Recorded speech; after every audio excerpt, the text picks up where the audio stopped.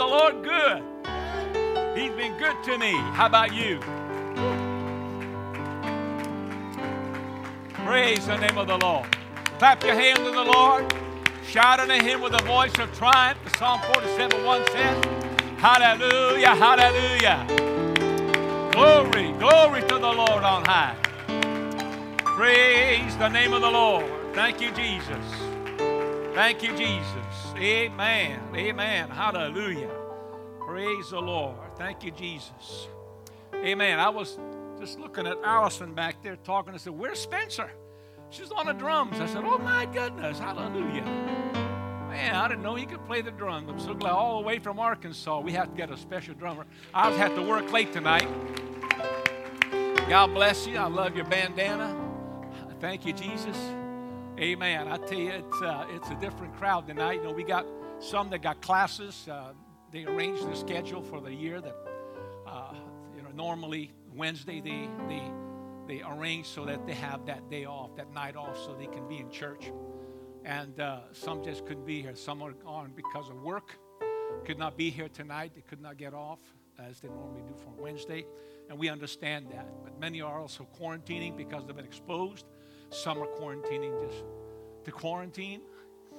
Amen. To make sure they don't catch anything before Thanksgiving. They don't want anything to interfere with their family get together. I thank God that we're having it.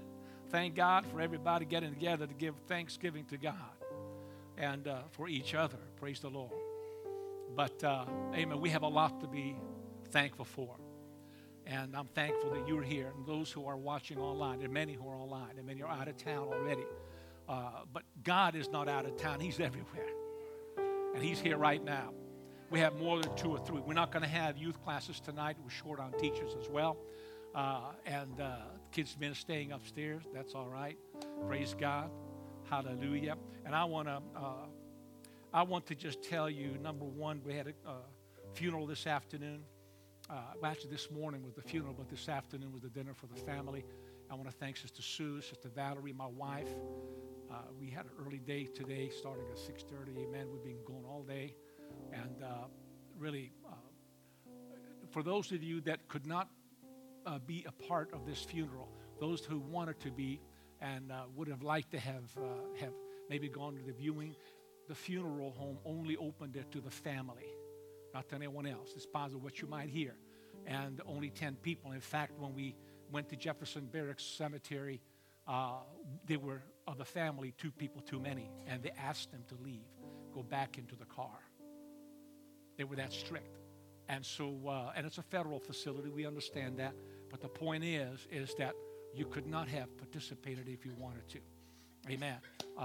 And we're sorry, that's the way it is. I think it's a crying shame. I don't agree with it. But that's what it was. And so we commended Brother Mike into the hands of the Lord, his body to the ground, and his spirit and soul to God who gave him. And we leave it at that. And keep praying for Connie and her family and lift them up in prayer. Praise God. And before I read my scripture, I have one last thing to tell you. We did not announce it, but we're really about a month away. On January 2nd and 3rd, we're going to start out with a bang. I've been for several years now wanting to have Brother Tez Stewart. His name is Tez Faye. That's an Ethiopian name. His mom and dad, his mom is Ethiopian. The dad is American, African American. I've known him for many years. We did missions conferences back in the 80s together. There were tremendous career missionaries in Liberia, West Africa. And their children, who are now grown, sons, they're in the ministry. And one of them is the North American Missions Director for Florida. And Brother Tez Faye Stewart is a evangelist par excellence. And a few years ago, in fact, Sister Melissa remembers the time that we were at the same general conference. I believe it was in St. Louis, wasn't it? I think it was in St. Louis here. And he preached a 10-minute sermon. I'll tell you what, it was absolutely incredible. I still remember what he preached. And I made up my mind, we got to have him here. And I tried to get him before, and it just didn't work out. But as I heard one of his messages again on internet at one of the churches in Louisiana, I said, I forgot about Brother Stu. We got to have him. So I called him, and he got back to me, and he's going to be here for a 3-day revival, 3-service revival. That's on Saturday, January the 2nd, hallelujah, on a Saturday night. And then January the 3rd, Sunday morning, Sunday night, we'll have 3 services all together. You don't want to miss it. I kid you not, I'm telling you, I don't care what you do, hallelujah, cancel the weddings, cancel the funerals, amen. Don't die on that day, on that weekend, hallelujah. Amen. We don't want you to plan anything special. Listen, you got to be in the house of God for those 3 services, because if you aren't, you're shooting yourself in the foot. I kid you not. It is going to be an outstanding time. I can hardly wait. And we're going to have to pray and fast ahead of time. Now, when he gets here, we'll begin a 21-day fast. And so it'll be a perfect time, perfect way also to start the new year. But honestly, beyond that, I really feel that he's got a word of the Lord for us for the coming year. I really do. And so it wasn't just a whim, so, well, let's have Brother Stewart. No, I believe it's in the will of God. And so be in prayer about that and make every effort to come. And not only just you, bring somebody with you. Invite someone. Yes, we're going to have, hey, the COVID's going to be on the way down. And we're already going to have our vaccine and all that. We already got the blood of Jesus. Thank you, Lord. We haven't had any outbreaks here, really. Praise God. Hallelujah. Amen. And we pray that it stays that way. But don't forget, January 2nd and 3rd. And that's just about 5 weeks away. 5 weeks. All right? And all you out there on Facebook online land, hallelujah. Mark it down on your calendars and pray and fast about that. All right. Thank you for standing so long with me. Ephesians chapter 5, verse 17 through 21, and 1 Thessalonians 5:18. The theme is Thanksgiving. Wherefore, be ye not unwise, but understanding what the will of the Lord is. Can you give me a little bit more monitor, Austin? I appreciate it. Thanks so much. And be not drunk with wine, wherein is excess. He's not saying don't drink too much wine. What he's saying is don't drink wine, because when you drink it, it leads to excessive behavior. Things that you normally wouldn't do. Okay? How many know that when you take alcohol and drugs, it makes you do stuff that you normally wouldn't do if you were sober? Hallelujah. And so, be not drunk with wine wherein is excess, but be filled with the Spirit, capital S, speaking to yourselves in psalms and hymns and spiritual songs, singing and making melody in your heart to the Lord, giving thanks always for all things unto God and the Father in the name of our Lord Jesus Christ. Amen. Submitting yourselves one to another in the fear of God. So giving thanks always for all things. That's a pretty broad subject. Giving thanks to God for all things. Always. That means the good and the bad. How can I give thanks to God for the bad? Well, the thing is that those things that come your way that are bad, you think are bad, really will turn to your good if your attitude is right. And that's why the scripture says, Romans 8:28, for all things work to the good for them who are called according to God and called according to his purpose, who love God, who are called according to his purpose. So you love God and you're walking in the Spirit. No matter what happens to you, if God allows it, it's for your own good. God allowed it for a purpose. And we can have many, many biblical examples to that. But I want to maintain my focus on giving thanks always for all things. Our attitude should be an attitude of thanks. And finally, 1 Thessalonians 5:18. In everything, everybody say in everything. Give thanks, for this is the will of God in Christ Jesus concerning you. What's the will of God for my life? Well, the will of God, first of all, for your life is to give thanks to everything, for everything. Have an attitude of thanksgiving. Let's pray. Lord Jesus, thank you for your goodness, for your presence. Lord, bless these words. Bless, oh God, this lesson. Bless, O Lord God, your people that receive it. And I pray that you'll multiply it. Let it grow fruit unto the glory of your name and to the praise of your kingdom. In Jesus' mighty name we pray. Let the church say amen. God bless you. You may be seated. Amen. Notice it says, giving thanks to God for all things, always, continually. For this is the will of God concerning Christ Jesus. Amen. Hallelujah. I want to talk to you about what the Bible has to say about Thanksgiving. What the Bible has to say about Thanksgiving. There's many scriptures, both Old Testament and New, and I'll bring some Old Testament scriptures for you as well. I submitted to your attention 2 New Testament scriptures. But Leviticus 22:29 says, and when ye will offer a sacrifice of thanksgiving unto the Lord, offer it at your own will. Now notice it doesn't say if you offer it, it says when you do. God expects us, hallelujah, to offer sacrifices of thanksgiving. Why does it call it a sacrifice? Well, a sacrifice of thanksgiving is a sacrifice where you don't feel like giving thanks. It's when you're not feeling like it, but you're submitting your will to it because you know that it pleases God. Hallelujah. You'll find that walking with God is not so much based on your feelings as it is based on your will. The truth is that as people born in the flesh into this world, we are used to operating according to our feelings. We come, go, do, act, plan for the future and so on. We do things based according to our feelings. And there's a problem with that because feelings go up and down. They're erratic. You're happy one day and depressed the next day. And we seem to act based upon our feelings.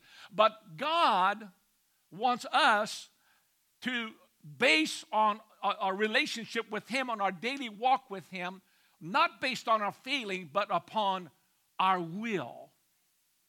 It's knowing the will of God, the Word of God, and then submitting our will to it and doing it, whether we feel like it or not.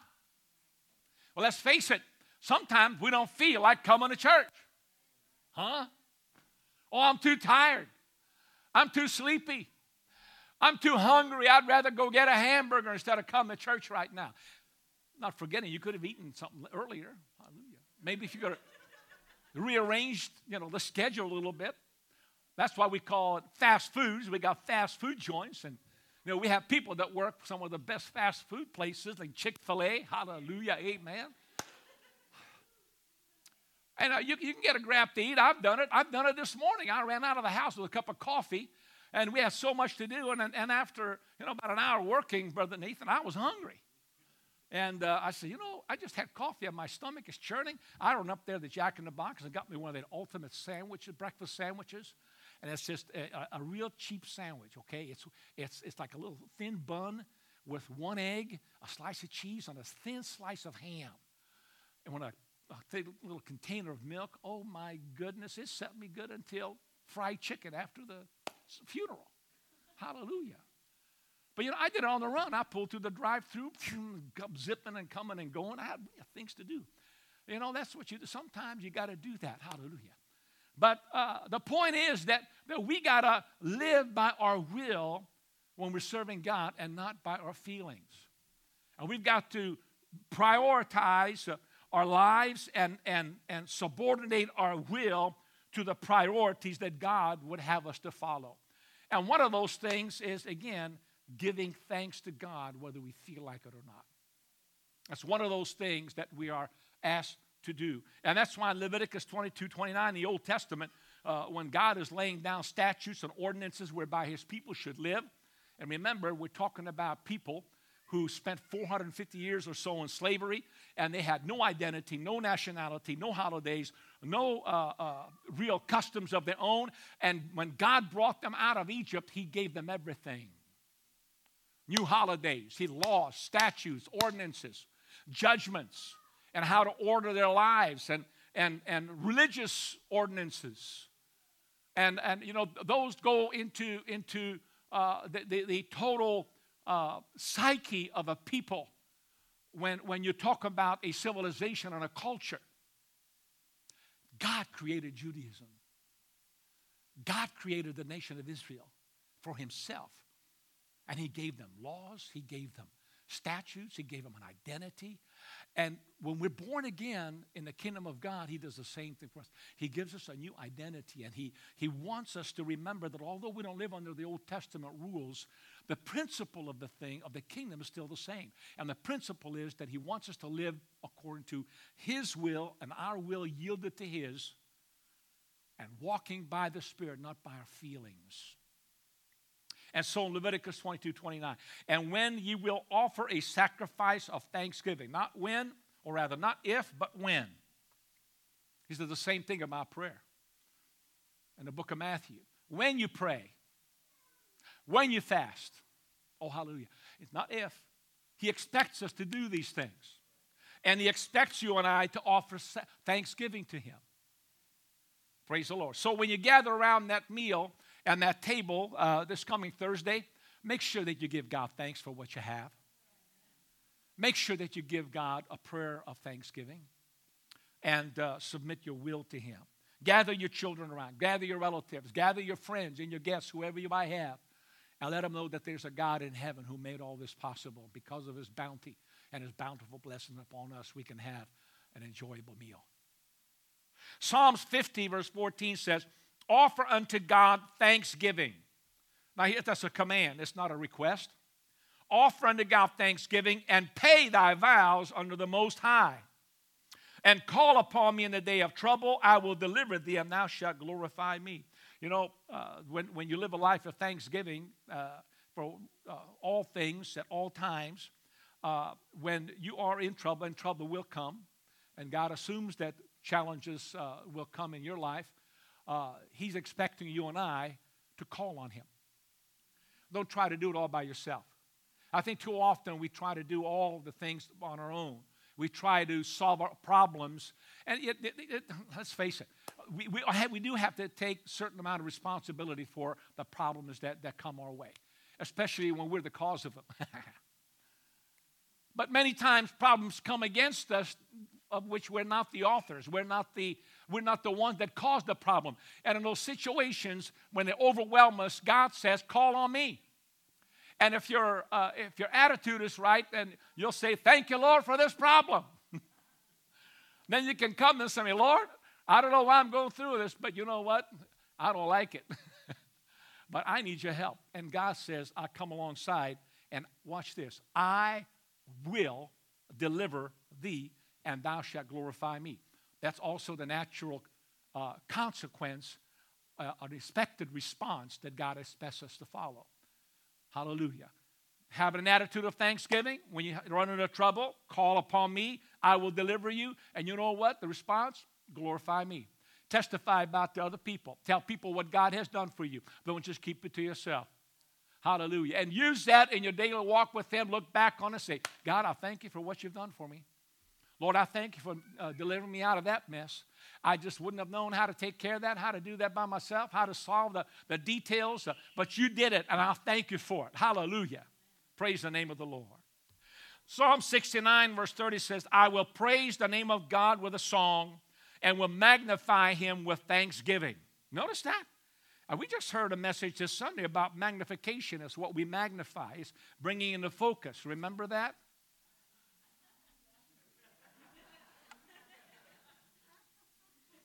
Hallelujah. And we're in the same vein and in the same spirit of things. Hallelujah. As they would say it in West Africa, you know, with the pidgin English, the judge said this, as I'm really quoting. He goes, I want to go put my eye down, which means I'm going to go look at something. He said, I'm going to go put my eye down. And you have to do it this way. You have to touch the bottom eyelid of your eye and pull it down and say, I'm going to go put my eye down. Hallelujah. Pidgin English. I'm going to look at it. Praise the Lord.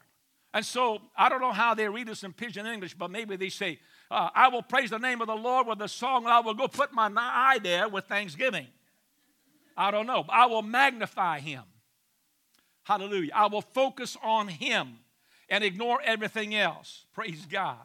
Psalm 95:2 says, let us come before his presence with thanksgiving and make a joyful noise unto him with psalms. Thank you, sir.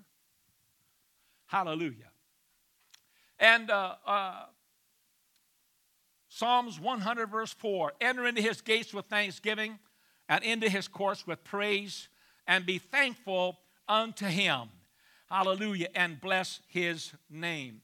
Psalm 136 verse 1, oh, give thanks unto the Lord, for he is good, for his mercy endureth forever. We sang that song.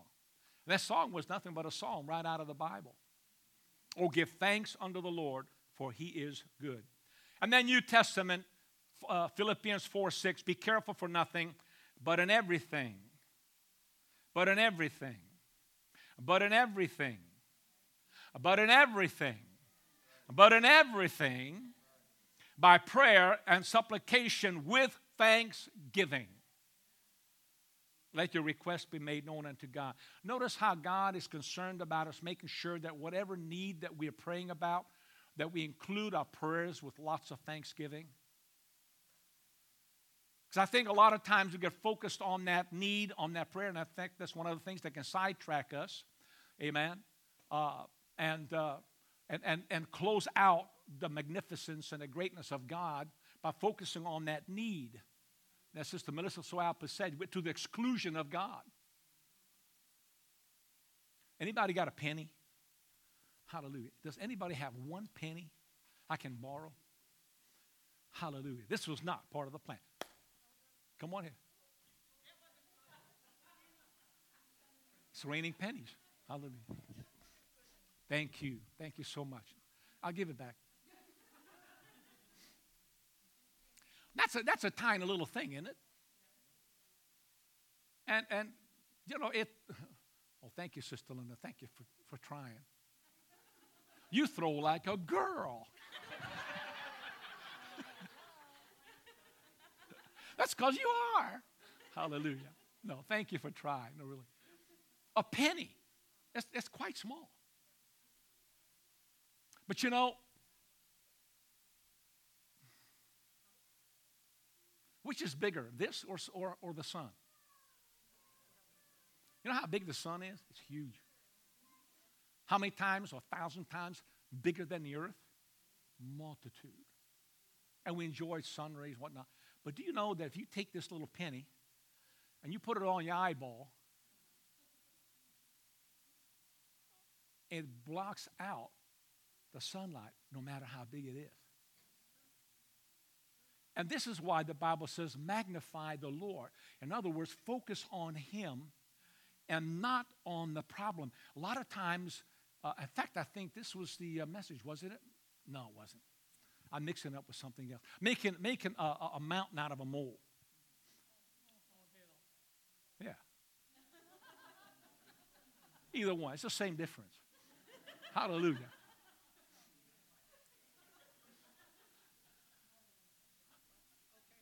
Right? Am I right? It's not the same? Okay, tell me what's the difference. Yeah. Oh, okay, molehill. Gotcha. You're right. You're right. The molehill. Okay, I said mole, not a molehill. Okay. Now, we make a mountain out of a molehill. Okay, there we go. Thank you. See? Hallelujah. Praise God. See what the wisdom of the ancients will do to help us?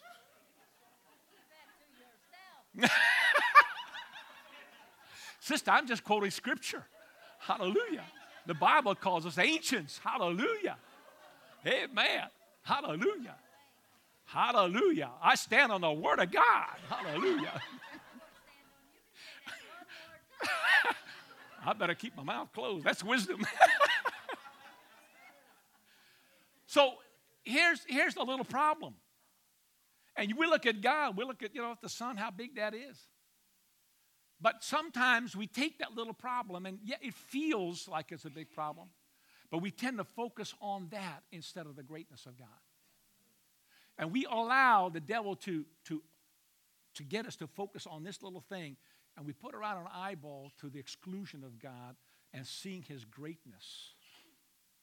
And many times the sunshine, his glory can't shine through because you've got this on your eye. That's all you're seeing. That's all you're seeing is this penny. Amen. Can you catch it? Oh, look at that. Good one. Praise God. So it's magnifying God rather than magnifying the problem.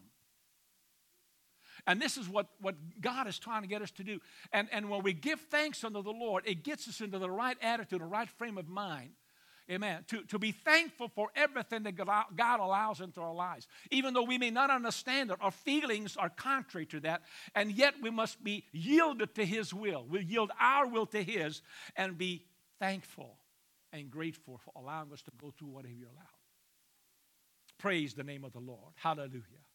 And so I want to just briefly touch on the 3 attitudes that rob you of your gratitude.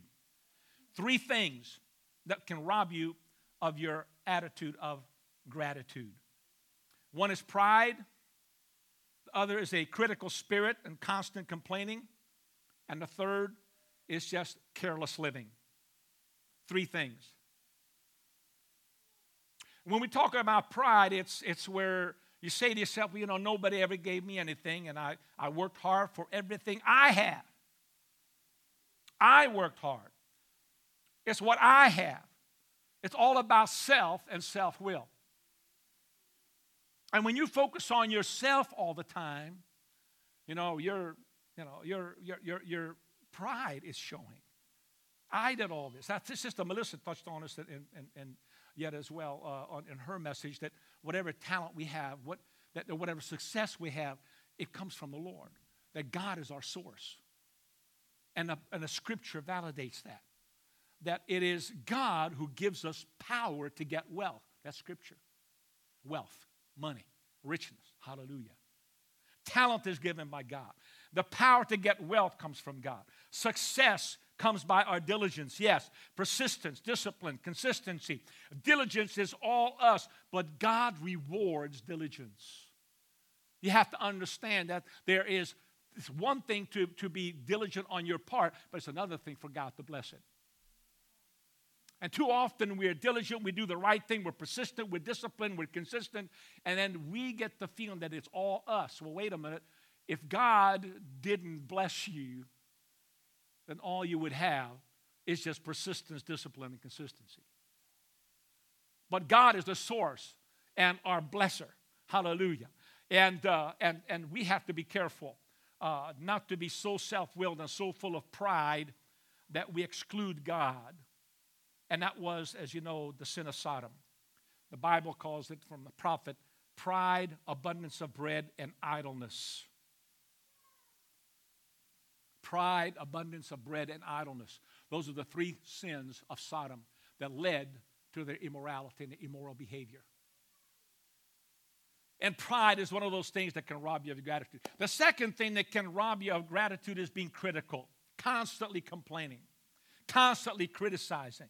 It robs you of your joy and gratitude. And really, it robs the joy and gratitude of people around you. I refer to it as an Eeyore spirit, and some of you know, hallelujah, that's one of my favorite characters in some respects. When our kids were growing up, I can't tell you how many times we watched Winnie the Pooh and his many adventures. I mean, there's many movies of Winnie the Pooh, but Winnie the Pooh's many adventures, and I can tell you, I can quote lines from it, and all the characters are fantastic. If you've never seen it, Winnie the Pooh is fabulous. And when you know the story behind it, even how that cartoon came about, from a World War I a veteran from Britain. He had PTSD, and he was a successful writer before he went to war. And he came back, and he just couldn't write anymore. He couldn't be a playwright. He couldn't enjoy the frivolity of high society life because he lost so many friends, and he's seen so many gruesome battles that he just could not enjoy himself as he's still experiencing the flashes of bombs going off and mustard gas and people dying before him, choking to death on that poison. And he just couldn't do it. He finally, in fact, had to move out of London. And somebody gave him a place where he could stay in so-called 100 acres of a forest. That's where the 100-acre wood comes from Winnie the Pooh. And then he still could not write. He was there for like 2 years. He tried, and every time he tried to write something, it just wouldn't flow. And he didn't really have a good relationship with his son. He was married, and then he had that little boy, and he was still estranged from him. He just couldn't handle the demands of life. And finally, the nanny was not able to watch him, and his wife left him and went back to London and said, you know what, when you got yourself figured out, call me. When you start writing again, but I'm not going to sit around here, watch you moping around, just doing nothing. And I'm going to leave the son and the nanny here too. Well, the nanny was a very good woman. She had a death in the family, and she had to leave. And all of a sudden, this author, A. Milne, was left to himself with his young son, and he had to socialize and relate to him. And the next several days and then the weeks that unfolded helped this man to dissolve the pressures and the challenges of PTSD. And when he began to focus on his child and look at him and the things that he was doing, how he enjoyed his surroundings, he began to watch and write about his son, Christopher. And the story becomes great. In fact, he wrote a book about that. He got an artist and put a great book. He became a worldwide bestseller. And, of course, you see Winnie the Pooh's Many Adventures. So it's just to you, maybe just a cartoon, but the story behind it is incredible. Having said that, it has characters of certain animals and certain people that also match with certain people. And one is Eeyore. It's this donkey that is very depressed all the time. You know, nothing can make him happy. He's a constant complainer, okay? And we call it the Eeyore spirit. It's, it's snowing and it's freezing out all the time. And it says, we haven't, well, you can say, it's snowing and freezing, but yeah, it is, but we haven't had an earthquake yet. That kind of, it's always looking for the worst. They come up to him and say, good morning, Eeyore. Christopher Robin says, well, if it is a good morning, which I doubt. It's these things constantly come out of his mouth. That's Eeyore. That's Eeyore's spirit. And some people are like that.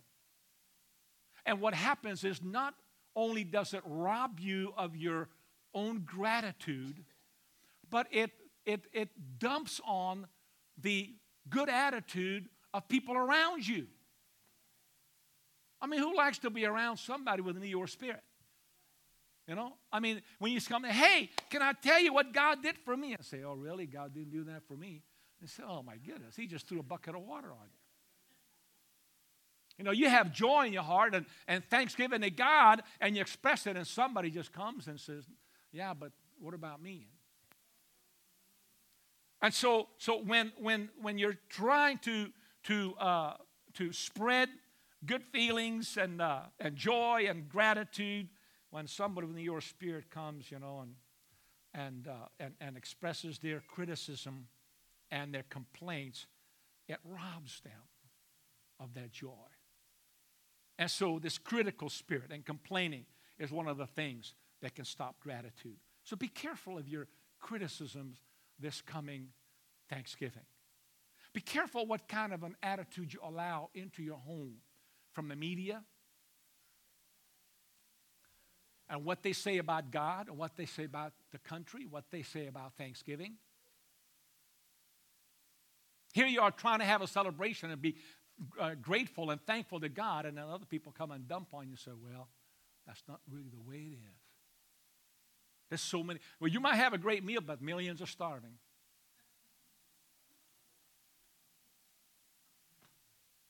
Yep. Jesus said you'll have the poor and the hungry with you always. But for now, as you're walking with God, the Bible says, I have never seen the righteous forsaken nor his seed begging bread. And the key is being in right standing with God, being righteous. Amen. And if we could get people in right standing with God, they would have access to the same blessings of heaven as you and I and everybody else does. Hallelujah. Oh, somebody say glory. Praise God. And last but not least, and the third attitude is careless living. When we just take things for granted. In other words, you're not aware and you're not taking stock of the good things that come your way, and you don't express gratitude. No appreciation. You know, it's no gratitude. With Israel in the wilderness, when God has given them manna for bread, and after a while, the novelty of it wore off, and they said, "Oh man, this lousy manna." And God heard it. I mean, no, all we have is this manna. They were missing. They were looking at what they didn't have, not what they had. Their flesh, their feelings, their senses, their taste wanted some of that good, fresh bread coming out of the oven from Egypt, And all they had was this coriander seed type that they had to collect and use that as a bread substitute. But it kept them alive for 40 years. And the day or the week after they entered the promised land, the manna stopped. It was divine provision for 40 years for 1.5 to 2.5 million people. And God expects them to have a spirit of thankfulness and gratitude. But they're careless living. They're ingratitude. They're taking things for granted. Caused them to make God angry with them. We have to be careful as Americans not to complain when we're living better than anybody else on the face of the earth. Even the poorest among us. And if you may think that you have it worse, but if you've not traveled outside the United States, you really can't say that. Most of the people that say that they have it really bad are the ones who haven't traveled outside of the country. Most people who really think that they have it bad, they may have it bad. Amen. We've had it bad. I've had it bad. Grew up at home with my brother and my mom, a dysfunctional family. We lived from place to place, moving from one apartment to another. Our electricity turned off in wintertime, and having nothing to eat but cold, hard biscuits that my mom get from the chicken place that she was a manager of. And all you had was biscuits. We made it. Had my tooth pulled and woke up next morning because no electricity, no heat in the place. Woke up with icicles on my pillow from my mouth and everything else from the surgery from the day before, frozen on my pillow. But here I am.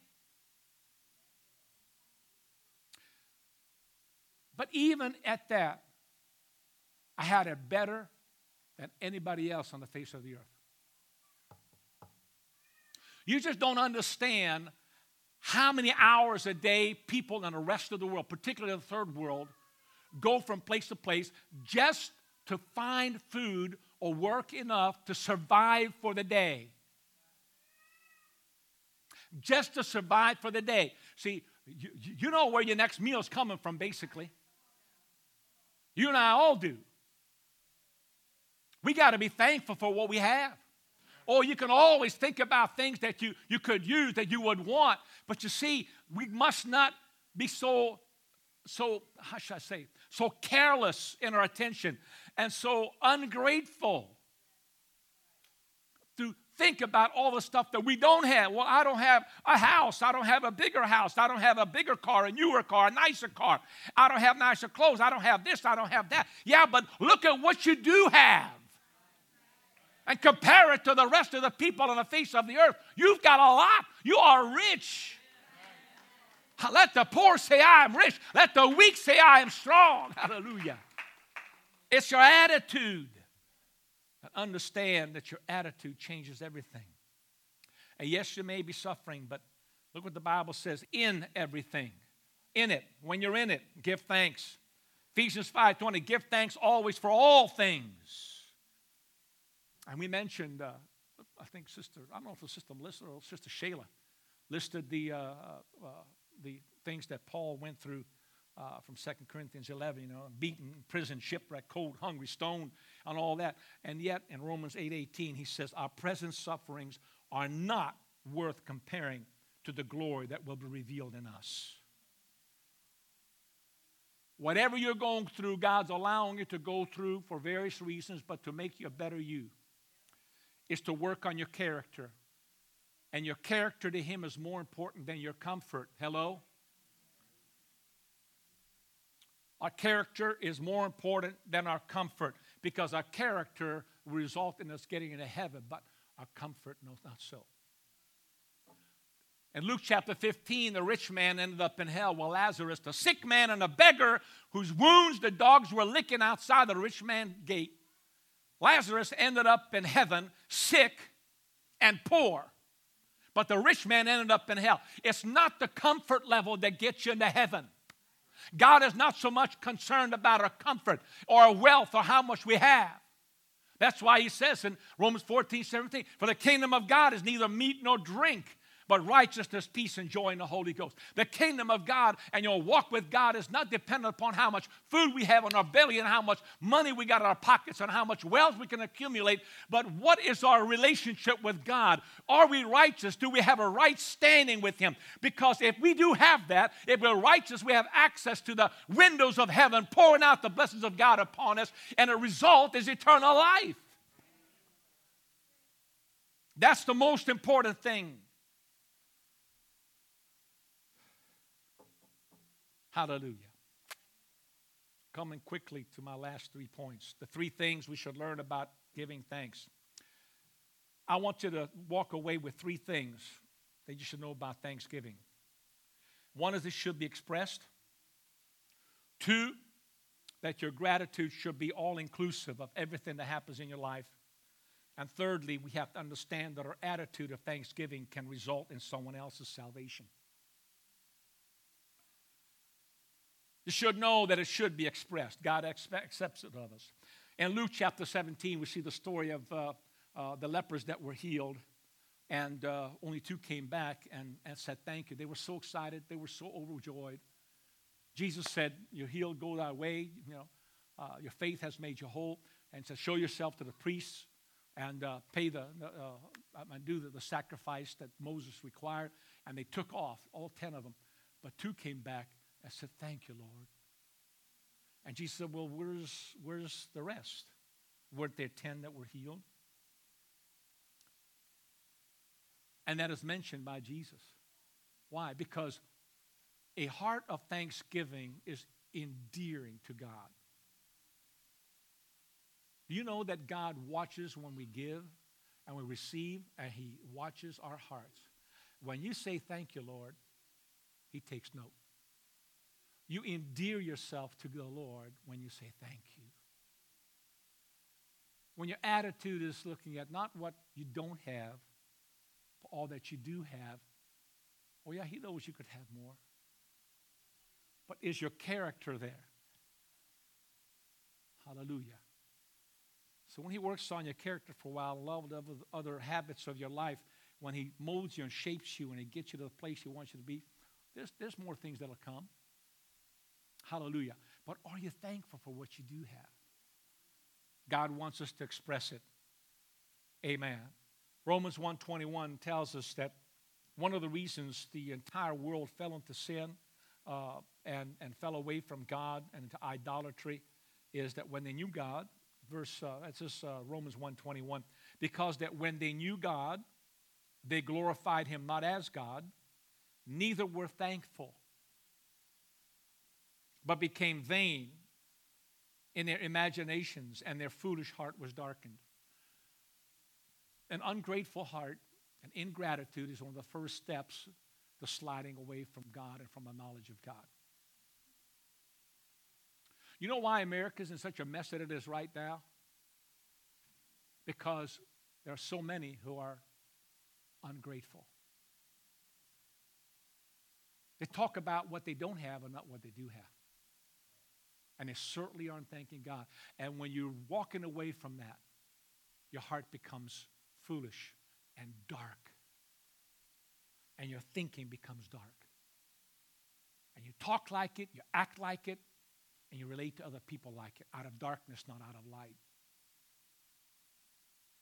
And it has not a very good ending. But people who are ungrateful to God will soon fall away. I'm talking about people of God. That's why it needs to be a part of our regimen of daily behavior. This is the day that the Lord has made. I will rejoice and be glad in it. It's interesting because the gladness basically has to do with feelings, while rejoicing has to do with an act of our will. It's action. And what the Bible is submitting to you and I, that action precedes feelings. We should not be going by our feelings, because the feelings will not produce the action that God is pleased with. So that's why the psalmist knew this, and by the inspiration of the Spirit, he says, this is the day that the Lord has made. Every day you ought to be waking up like David did, hallelujah, and say, this is the day the Lord has made, and I made up my mind that I'm going to rejoice. I'm going to be thankful. I'm going to be grateful for what I have. I'm going to give God praise. And when you do that, then gladness comes afterwards. The feelings come afterwards. Hallelujah. It must be expressed, because if it's not, then the heart becomes hardened and your pride will keep you from worshiping God. And the second thing that, again, on giving thanks is your gratitude should be all-inclusive. The blessings of life, the burdens of life, remember, in everything you think. So the blessings, the burdens, the problems, all of that ought to be brought to God and ought to be expressed in our thanksgiving. Lord, thank you for this problem.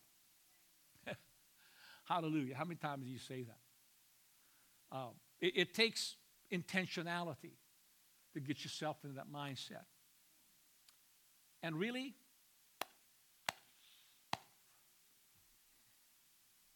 Christians have a problem with that, because we tend to go by feelings first. We don't want to give thanks God for our problems. It's just contrary to our flesh. But we've got to conquer that. We've got to conquer that. We've got to put ourselves in this mindset. This is the day that the Lord has made. And I don't care what comes my way. I made up my mind that no matter what happens, I'm going to be thankful and I'm going to praise Him. Amen. Praise God. And then, of course, the third thing I mentioned is that it can result in somebody else's salvation. Your attitude is an expression of your faith, and this is what is so evident in Acts chapter 16, as you know, when Paul and Silas were in the prison at Philippi, and their hands and feet were in stocks, and they were already beaten. And I don't know if they had bloody backs or not. I don't know. All I know is that they were beaten. And you know, when you get beat up, you're hurt. And they were in the midnight hour, and their attitude was, I'm not going to do what my flesh feels like. You know what? You know when you're beat up and you're rejected and you're criticized and you're thrown in stock, you're treated like a common criminal when all you did was good? You feel injustice has been committed against you. I don't deserve this. I didn't do anything wrong. All I did was preach Christ and Him crucified. And here I am in jail for no criminal activity. I didn't do anything wrong. I didn't speak against the king or the emperor of Rome. I didn't do anything wrong. I didn't steal. I didn't kill. I didn't violate the law in any form. But here I am. And the attitude was, you know what? We're going to praise God. Our feelings is not that I want to do it, but I want to do it because that's what Christians do. We're going to give thanks in all things. So you see, when Paul wrote that to the Thessalonians, he was speaking from experience. In everything, give thanks. He was in prison. He was in stocks. He was in pain. And yet, he wasn't acting on his own feelings. He was going by the word of God. In everything, give thanks. Give praise unto God. Hallelujah. For the Lord is good. And that's what they did. And because they did that, you know the story. The midnight hour, they began to sing songs of praise. And then God sends a strong earthquakes. All the doors opened in the prison house. The Philippian jailer jumps in. He's ready to kill himself because he thinks that all the prisoners left and escaped. And Paul said, hey, we're all here. Don't kill yourself. Don't do yourself any harm. And the result is that the jailer and his whole household repented of their sins. They were baptized in Jesus' name, filled with the Holy Ghost. We assume that the Bible doesn't say they were filled with the Holy Ghost, but that this household was saved. And we know that the Bible says that Paul preached the word to them. And whenever Paul preached the word, he didn't leave out anything. He's the one that defined the gospel in 1 Corinthians 15, the death, burial, and resurrection of Jesus Christ. And that's what he preached to them. Because the next step, the Bible says that the Philippian jailer was baptized and all his house. You think they didn't get the Holy Ghost? Oh, I don't doubt that they got it. Not for a moment. Hallelujah. Because that was part of the gospel message. Amen. Stand with me if you will. Hallelujah. Praise the Lord. It's the benefits of God. Hallelujah. Amen. Thank you, Jesus. When we give thanks unto the Lord, it pleases Him. It's the mark of mature Christianity. You know, you realize children, when they're small, they're very unthankful. Huh? You notice that? You can do everything and anything for them. Right, parents? You feed them, you get them candy, you get them presents. Oh my goodness, birthdays, Christmases, Easter's, even get them chocolate, get them candy, get them all the clothes. And you know what? They put it on, they go on, and they don't even say thank you. They don't. Why? Because we're born selfish. We're born self-centered. Hallelujah. And when we get older, we don't change unless we get some sort of maturity. And same thing with Christians. Christians, when they're born again, hallelujah, they're still self-centered. And Christ expects us to grow to maturity where we take our eyes off of ourselves and look at the kingdom and look at the King and give God thanks for what we do have. So when we grow up, we know how important a thank you card is, right? We know how important it is on the job, employers, and whatever, to express thank you. Thank you for what you have done. Thank you for your work. Thank you for your faithfulness. Thank you for your commitment. Thank you for what you have done, as we have done last Sunday for all of our kingdom workers. Hallelujah. Kingdom builders. Thank you for all that you have done.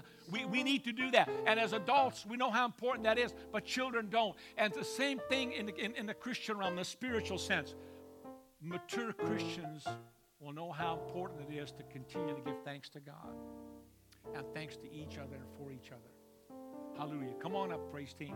We're going to sing it. Hallelujah. And so I just want to remind you that our thanksgiving is a mark of our maturity.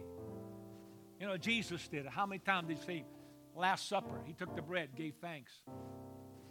Even after his resurrection, the fish by the seaside, here come the apostles, fish on the fire. He feeds them, he gave thanks, says, eat. When he performed the miracle, the 5,000 and the 10,000, what he did, he took the bread first and he gave thanks. He didn't say, oh man, all we have is a loaf of bread. All we got is, 2 fish and 5 loaves. Or 2 fish or 2 loaves and 5 fish. He said he didn't look at the limitation. But he's like, give thanks for what we have. You see the pattern here? Christ, mature in his faith. Be thankful for what you have. And when you're thankful, God will multiply that. Because he knows that you'll be thankful. As a parent, aren't you more likely to repeat the act of giving gifts to your children if they're thankful? Oh, they really like that. Oh, thanks, Mom. Thanks, Dad. Oh, that was awesome. Thank you. Doesn't it make you want to do it more? That's the way God is. So this year and this Thanksgiving, make sure that thanks and gratitude is at the center of your table during the Thanksgiving dinner. Hallelujah. Would you lift your hands right now and just thank God? Would you thank God for all that you have? Thank God for your freedom. Thank God for your liberty. Thank God for what you have. Thank God for what you don't have. Hallelujah. Amen. Thank you, Jesus. He is so good to the Lord. Thank you. Thank you for your manifold blessings. Oh, God, we praise you, magnify you, and give you praise. Hallelujah. Sing, team.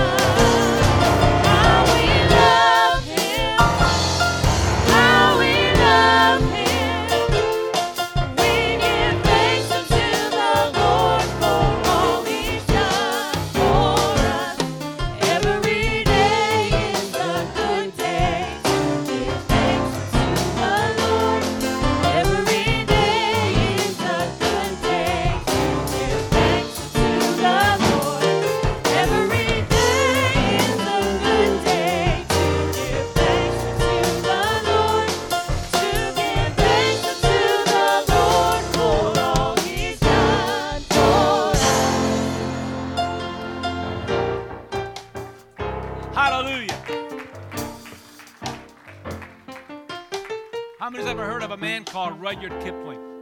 Let me see your hands. Okay, can anybody tell me what are some of the books that he wrote and the movies that, Sister Laura? Okay, wait a minute, Sister. Jungle Book. Jungle Book is one written by Rudyard Kipling. What else did he write? Kim, that's right. Somebody else. Sister Melissa? Huh? Man Would Be King, Rikki Tikki Tavi. Oh my goodness, Jungle Book. There's a bunch of others. In the late 1800s, Rudyard Kipling was a British writer. He spent many years in India, and he wrote a lot about Indian life and characters in the jungle and so on. They were famous. He became a multimillionaire, really, in his books. And a newspaper reporter came to his residence in London after many years of success, and he's just out there relaxing, drinking tea and eating crumpets. I'm making that up. But anyway, the reporter came and read, and he said, Mr. Mr. Kipling, we calculated all the money you earned and all the books that you have written. We figure that you had actually earned about $100 per word. And back then it was big money. They said, wow, really? Oh, that's big money now, but okay, all right. It was even more back then. I mean, right now you're talking about $100, probably about $1,000, okay? Yeah. And so he said, really? I didn't know that, yeah. So the reporter takes out a $100 bill and hands it to Mr. Kipling, and he says, Mr. Kipling, he says, give me a $100 word. And Kipling thinks for a minute, takes the $100 bill, and he says one word, thanks. Hey, when you give a thanks, hallelujah, you may not have $100 to put in the offering plate to honor God, but you know what? You can offer a $100 word and say thank you, Lord. Thanks. Praise God. All right, how you can pray. Praise God. Hallelujah. Thank you, Jesus, my God, for what you've done in this service. I pray, God, that this may resonate in our heart, oh God, that as we go, not just for a season, not just for a few days into Thanksgiving, but as a staple in our hearts, to give you thanks as we breathe, as we give you everything, oh God. Be glorified and lifted up in all that we do. Bless your children, bless your people as we leave from this place until we meet again. Be glorified and lifted in Jesus' name. Amen. You are dismissed. Happy Thanksgiving.